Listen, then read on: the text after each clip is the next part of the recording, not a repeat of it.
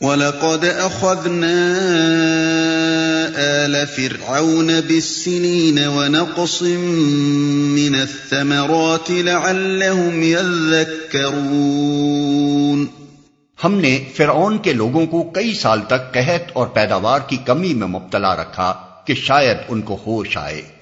فَإِذَا جَاءَتْهُمُ الْحَسَنَةُ قَالُوا لَنَا هَٰذِهِ وَإِن تُصِبْهُمْ سَيِّئَةٌ يَطَّيَّرُوا بِمُوسَىٰ وَمَن مَّعَهُ أَلَا إِنَّمَا طَائِرُهُمْ عِندَ اللَّهِ وَلَٰكِنَّ أَكْثَرَهُمْ لَا يَعْلَمُونَ۔ مگر ان کا حال یہ تھا کہ جب اچھا زمانہ آتا تو کہتے کہ ہم اسی کے مستحق ہیں، اور جب برا زمانہ آتا تو موسیٰ اور اس کے ساتھیوں کو اپنے لیے فال بد ٹھہراتے، حالانکہ در حقیقت ان کی فال بد تو اللہ کے پاس تھی، مگر ان میں سے اکثر بے علم تھے۔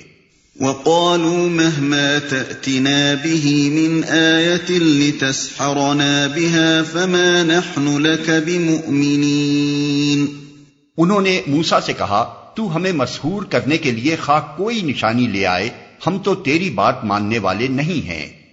یہ انتہائی ہٹ دھرمی و سخن پروری تھی کہ فرعون کے اہل دربار اس چیز کو بھی جادو قرار دے رہے تھے جس کے متعلق وہ خود بھی بالیقین جانتے تھے کہ وہ جادو کا نتیجہ نہیں ہو سکتی۔ شاید کوئی بیوقوف آدمی بھی یہ باور نہ کرے گا کہ ایک پورے ملک میں قحط پڑ جانا اور زمین کی پیداوار میں مسلسل کمی واقع ہونا کسی جادو کا کرشمہ ہو سکتا ہے۔ اسی بنا پر قرآن مجید کہتا ہے کہ فَلَمَّا جَاءَتْهُمْ آيَاتُنَا مُبْصِرَةً قَالُوا هَذَا سِحْرٌ مُبِينٌ وَجَحَدُوا بِهَا وَاسْتَيْقَنَتْهَا أَنفُسُهُمْ ظُلْمًا وَعُلُوًّا۔ سورہ نمل آیات 13-14۔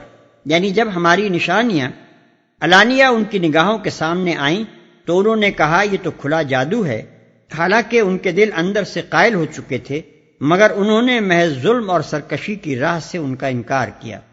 فَأَرْسَلْنَا عَلَيْهِمُ الطُّوفَانَ وَالْجَرَادَ وَالْقُمَّلَ وَالضَّفَادِعَ وَالدَّمَ آيَاتٍ مُفَصَّلَاتٍ فَاسْتَكْبَرُوا وَكَانُوا قَوْمًا مُجْرِمِينَ۔ آخر کار ہم نے ان پر طوفان بھیجا، ٹڈی دل چھوڑے، سرسریاں پھیلائیں، مینڈک نکالے اور خون برسایا۔ یہ سب نشانیاں الگ الگ کر کے دکھائیں، مگر وہ سرکشی کیے چلے گئے اور وہ بڑے ہی مجرم لوگ تھے۔ آخر کار ہم نے ان پر طوفان بھیجا۔ غالباً بارش کا طوفان مراد ہے جس میں اولے بھی برسے تھے۔ اگرچہ طوفان دوسری چیزوں کا بھی ہو سکتا ہے، لیکن بائبل میں ژالہ باری کے طوفان کا ہی ذکر ہے، اس لیے ہم اسی معنی کو ترجیح دیتے ہیں۔ سرسریاں پھیلائیں، اصل میں لفظ قمل استعمال ہوا ہے جس کے کئی معنی ہیں، جوں، چھوٹی مکھی، چھوٹی ٹڈی، مچھر، سرسری وغیرہ۔ غالباً یہ جامع لفظ اس لیے استعمال کیا گیا ہے کہ بیک وقت جوؤں اور مچھروں نے آدمیوں پر اور سرسریوں یعنی گھن کے کیڑوں نے غلے کے ذخیروں پر حملہ کیا ہوگا۔ تقابل کے لیے ملاحظہ ہو بائبل کی کتاب خروج باب 7-12۔ وَلَمَّا وَقَعَ عَلَيْهِمُ الرِّجْزُ قَالُوا يَا مُوسَى ادْعُ لَنَا رَبَّكَ بِمَا عَهِدَ عِندَكَ لَئِن كَشَفْتَ عَنَّا الرِّجْزَ لَنُؤْمِنَنَّ لَكَ وَلَنُرْسِلَنَّ مَعَكَ بَنِي إِسْرَائِيلَ۔ جب کبھی ان پر بلا نازل ہو جاتی تو کہتے، اے موسیٰ تجھے اپنے رب کی طرف سے جو منصب حاصل ہے اس کی بنا پر ہمارے حق میں دعا کر، اگر اب کہ تو ہم پر سے یہ بلا ٹلوا دے تو ہم تیری بات مان لیں گے اور بنی اسرائیل کو تیرے ساتھ بھیج دیں گے۔ فَلَمَّا كَشَفْنَا عَنْهُمُ الرِّجْزَ إِلَىٰ أَجَلٍ هُمْ بَالِغُوهُ إِذَا هُمْ يَنكُثُونَ۔ مگر جب ہم ان پر سے اپنا عذاب ایک وقت مقرر کے لیے جس کو وہ بہرحال پہنچنے والے تھے ہٹا لیتے تو وہ یکلخت اپنے عہد سے پھر جاتے۔ فانتقمنا منهم فأغرقناهم في اليم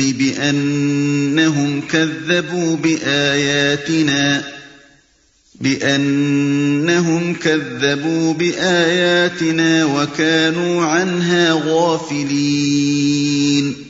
تب ہم نے ان سے انتقام لیا اور انہیں سمندر میں غرق کر دیا، کیونکہ انہوں نے ہماری نشانیوں کو جھٹلایا تھا اور ان سے بے پرواہ ہو گئے تھے.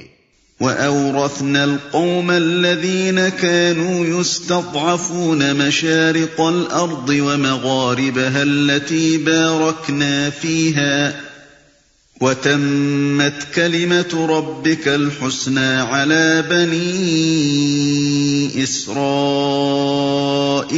بِمَا صَبَرُوا وَدَمَّرْنَا مَا كَانَ يَصْنَعُ فِرْعَوْنُ وَقَوْمُهُ وَمَا كَانُوا يَعْرِشُونَ.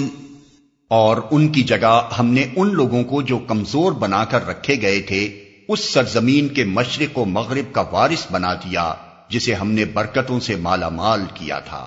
اس طرح بنی اسرائیل کے حق میں تیرے رب کا وعدہ خیر پورا ہوا، کیونکہ انہوں نے صبر سے کام لیا تھا، اور فرعون اور اس کی قوم کا وہ سب کچھ برباد کر دیا گیا جو وہ بناتے اور چڑھاتے تھے، جسے ہم نے برکتوں سے مالا مال کیا تھا.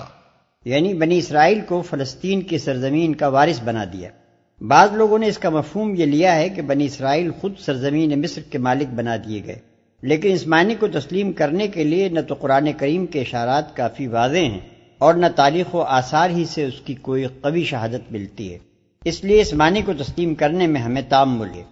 وَجَاوَزْنَا بِبَنِي إِسْرَائِيلَ الْبَحْرَ فَأَتَوْا عَلَى قَوْمٍ يَعْكُفُونَ عَلَى أَصْنَامٍ لَهُمْ قَالُوا يَا مُوسَى اجْعَل لَّنَا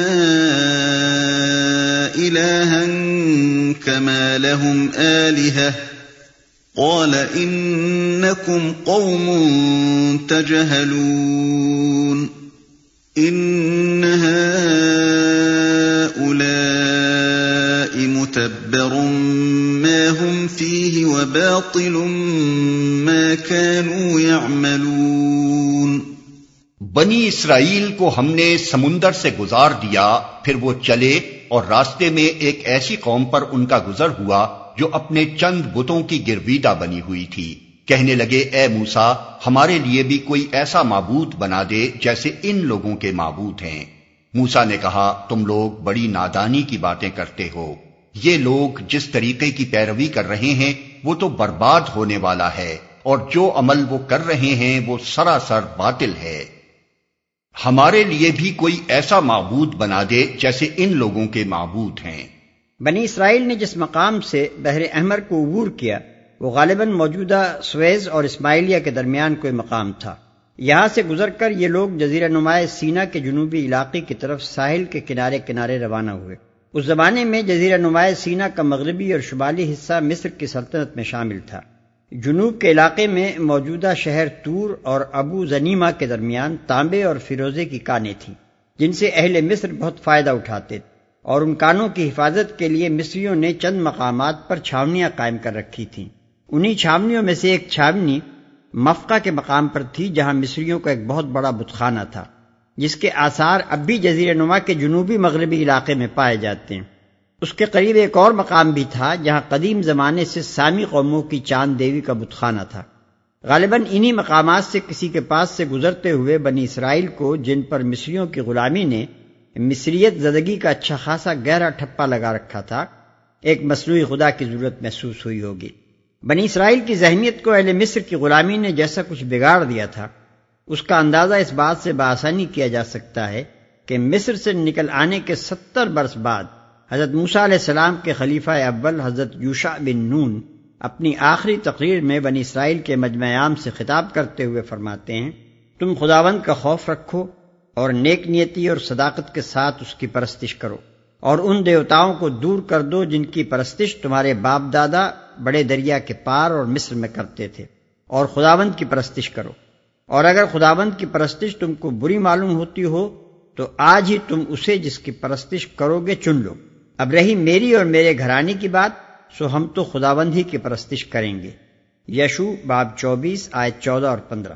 اس سے اندازہ ہوتا ہے کہ 40 سال تک حضرت موسیٰ علیہ السلام کی اور 28 سال تک حضرت یوشع کی تربیت و رہنمائی میں زندگی بسر کر لینے کے بعد بھی یہ قوم اپنے اندر سے ان اثرات کو نہ نکال سکی جو فرعونہ مصر کی بندگی کے دور میں اس کی رگ رگ کے اندر اتر گئے تھے۔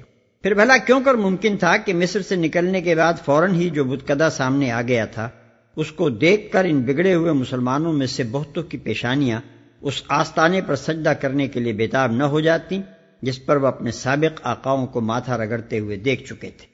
قال اغير الله ابغيكم الها وهو فضلكم على العالمين۔ پھر موسیٰ نے کہا کیا میں اللہ کے سوا کوئی اور معبود تمہارے لیے تلاش کروں، حالانکہ وہ اللہ ہی ہے جس نے تمہیں دنیا بھر کی قوموں پر فضیلت بخشی ہے۔